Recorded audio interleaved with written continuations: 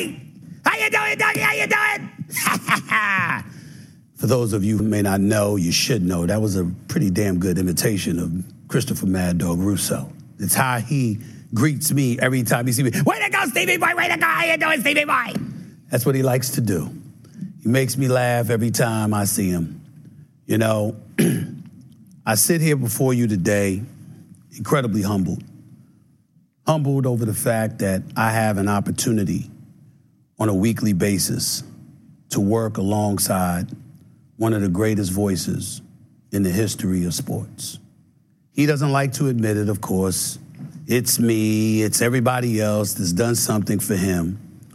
But allow me to take a few moments to tell you what Christopher Mad Dog Russo has done for all of us. He started out in weekends, if I remember correctly, WFAN radio in New York. The year was 1988. That's when I first started listening to him. I was on my way to college, high school student out of Thomas Edison Vocational and Technical High School in Queens, New York. He used to turn on the radio on the weekends, knowing that in some way, somehow, I aspired to have a future in the world of sports.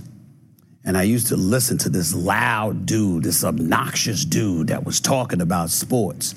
And it didn't take you long to figure out he knew what the hell he was talking about. Now, he ain't great with names now. He'll forget anybody's name. He'll mispronounce one name after another after another. A matter of fact, Mrs. Mad Dog Russo is about the only name I know that he articulates correctly 100% of the time, which is very, very smart of him because happy wife, happy life. We all know that, even those of us who are not married. But here's the thing. As you pay attention to what he has done throughout the years, you remember him connecting with Mike Francesa, and it was Mike and the Mad Dog for many, many years, leading the sports talk radio genre into a new era. As far as I'm concerned, being pioneers in that industry, jump-starting it, creating opportunities and careers for an abundance of people throughout this country long before they even realized what they were doing. They were number one. They were must-listen to radio. They resonated and reverberated throughout this nation. And it was because of them that places like ESPN and everywhere else elevated as well. Because you knew that when you listened to Mike and the Mad Dog, you were getting a level of insight that you weren't getting anywhere else. And it started with Mad Dog Russo. Yes, they were both incredibly knowledgeable. Yes, they were both incredibly gifted. But there was something about Christopher Mad Dog Russo that stood out. And you know you're great? When you transcend times. When you do what you did in the 80s, and you continue to do it in the 90s, and you continue to do it in the next millennium. And all of a sudden, you end up getting your own damn channel. Hasn't been many people that could do that in this lifetime. Christopher Mad Dog Russo is one of those people. And as a person that's gotten the opportunity to know him throughout the last few years, it's one thing to look at somebody and to admire the work that they've done. It's another thing to look at them and admire who they've become. And then it's even more special when you can elevate to a point where you can call them a friend. I love this man. I love what he stands for. I love what he's all about.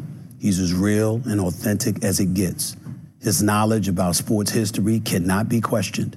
His contribution to the industry cannot be denied. And his impact on me personally knows no limits. I just want to take this moment to say thank you for all that you've meant to me, Christopher Mad Dog Russo. Thank you for all that you've meant to this industry. And the beauty of you, what we marvel at most is that despite nearly 40 years in this business, you still look like you're just getting started. That's what Hall of Famers are made of. That's why you are a Hall of Famer. And that is why it is my honor and privilege to introduce you into the Radio Hall of Fame. Congratulations, my brother. Nobody deserves it more than you. Is anybody alive out there tonight? That was one hell of an introduction by my man, Stephen A. I'll give you a little brief autobiographical sketch, and then I'll do some thank yous, and we'll go watch the Phillies win Game 3. 7-0 top 8, by the way, 7-0, believe it or not. I got in an AMC Gremlin with 92,000 miles on it on a snowy weekend in February of '83 with the blessings of my parents. I'm an only child. Driving to Jacksonville, Florida, because I wanted to be the next Vin Scully. Vin Scully, of course, was the legendary play-by-play voice of the Dodgers who just passed away recently. And I wanted to be a baseball play-by-play guy. And the AA Sons was the opportunity that at that time of my life, 6 months after college, that I could get. 6 weeks into it, they fired me. I ran into a radio station in Jacksonville in between selling for the Suns, WEXI, 1280 AM. The first day I showed up, the Monday after St. Patty's Day weekend, the sports guy quit. Big break. They needed a sports personality. They gave it to me. I sold radio advertising, 30 seconds of 30 spots per week for $240. I did the morning sports, and I did sports talk on weekends with the owner's son who loved pro wrestling. You got it, pro wrestling. 2 phone lines, no guests. A year of that, I needed a break. I needed a life raft. The guy who gave it to me was Larry Kahn. Is he here tonight?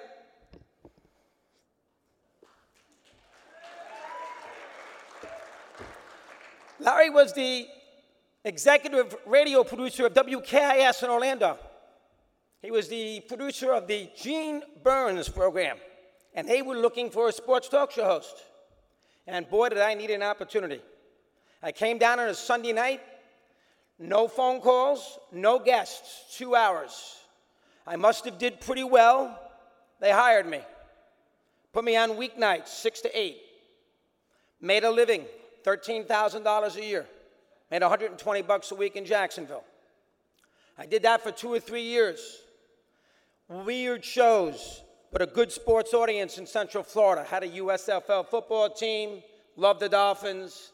I found a niche. Went to Riverfront Stadium to follow Pete Rose's hit chase in '85.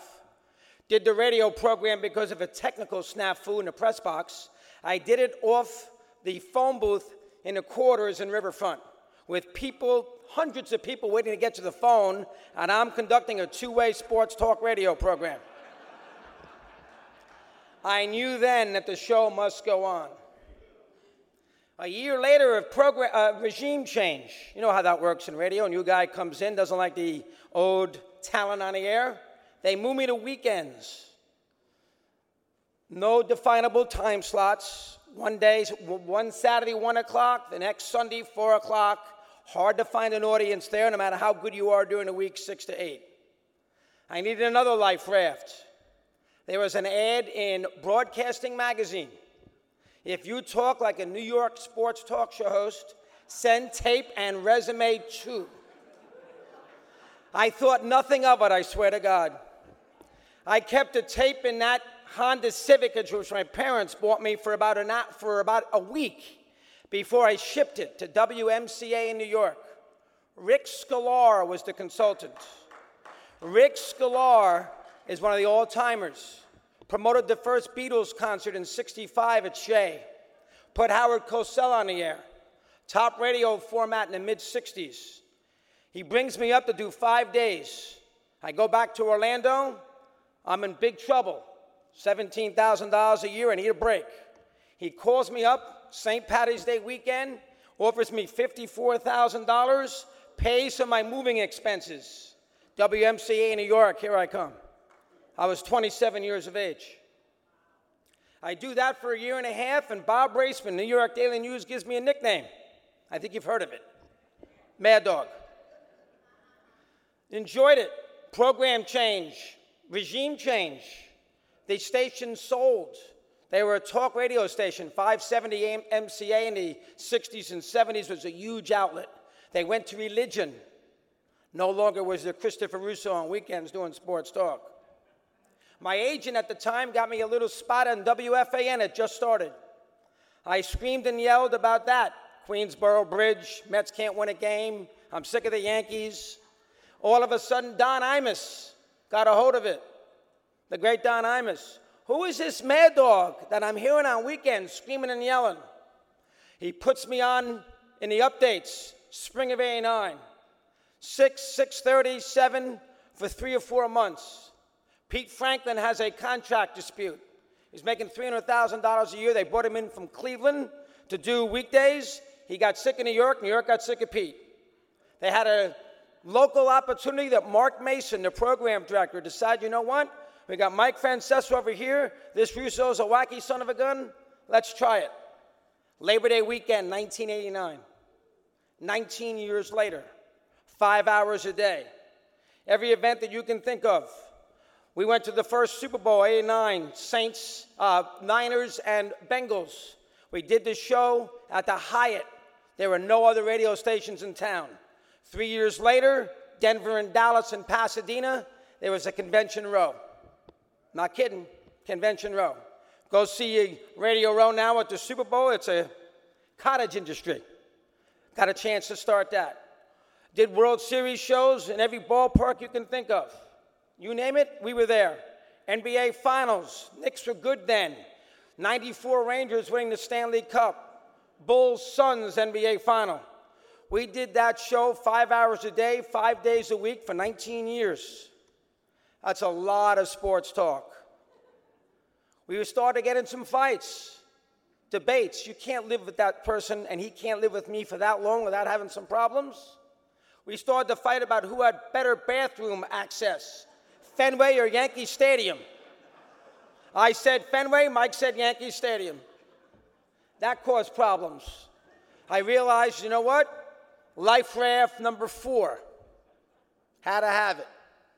Mel Karmazin, who ran Infinity, one night, one morning, made me a plate of eggs. I swear to God. He said, you know what? How about if I give you a channel over on Sirius XM? This is the summer of 2008. I said, you know what? Time to do something a little different. I was 48 years of age. I had made my mark. It was time to start a new 9. I was on the 10th hole. I started on Sirius XM in September of 2008. They had no Mad Dog Radio before. 5 hours a day, very little commercials. I had to figure out how to navigate that show. This is national sports talk. I can't be yelling about what Jeff Torborg did in the top of the 9th inning in a Met-Giant game. Nobody cares. National radio. College football. Roger Federer. What are the Seattle Seahawks doing? Give me the bullpen of the San Diego Padres. Edmonton Oilers hockey. That's a lot of shows. It's a lot of content. But I learned how to be a good talk show host. By myself, directing with producers. Did that for year after year after year. Didn't know who was listening. When I was on WFAN in New York, I go down at the gas station, everybody knew who Mad Dog was. Everybody listened to Mike and the Mad Dog. Go to a ball game, everybody knew who we were. You go to Sirius XM, at that point in my life, you're in a vacuum. So the radio has to carry you. You have to know you're good. You have to identify with your audience. Remember, in Jacksonville, 2 phone lines. When I got a call, I treasured them. First show in Orlando on a Sunday night, no guests, no calls. I cherished the calls. When I left Orlando, the fans threw me a roast. I realized then that it's about interaction, sports talk. It's about you with that sports fan out there. And you got to give him his time to say what he wants to say. Treat him properly. I learned how to do that at Sirius XM specifically because we were starting something new. So the guy who called from Missouri who wanted to talk about Oklahoma football, I couldn't blow him off. The guy in Albuquerque who wanted to talk about University of New Mexico basketball, couldn't blow him off. We all can talk NFL. We can do a lot of baseball. But how about the Denver Nuggets? Can you talk about the Denver Nuggets on a January day at 5 o'clock in the afternoon and break down their starting lineup? Might be a call out there that wants to do that. You have to learn how to handle that. Then we have the pandemic. Did the show from home. No sports. 3 hours a day at this point. No sports. How to figure out how to manufacture a show when I didn't have sports. That's when I thought about Roger McGuinn, Crosby, Stills, and Nash, Springsteen, books, Jim Thorpe, how to manufacture, history. Carl Erskine on opening day in 2020 was a guest. It was 2 weeks after the pandemic. Erskine was from Anderson, Indiana. Called up 35 minutes, talked about Robinson, those Brooklyn Dodgers. He was 95 years of age. Making sure that radio interview is crisp and as passionate and as interesting is something that is hard to teach. But after all these years in radio, I learned how to do it. And so being honored tonight is a big deal. Because you can talk about Stephen A., you can talk about Mike and the Mad Dog, you can talk about Letterman 37 times. Was on that show over 23 years. Going back to NBC on his last sports guest in 2013. Radio is what I enjoy most. And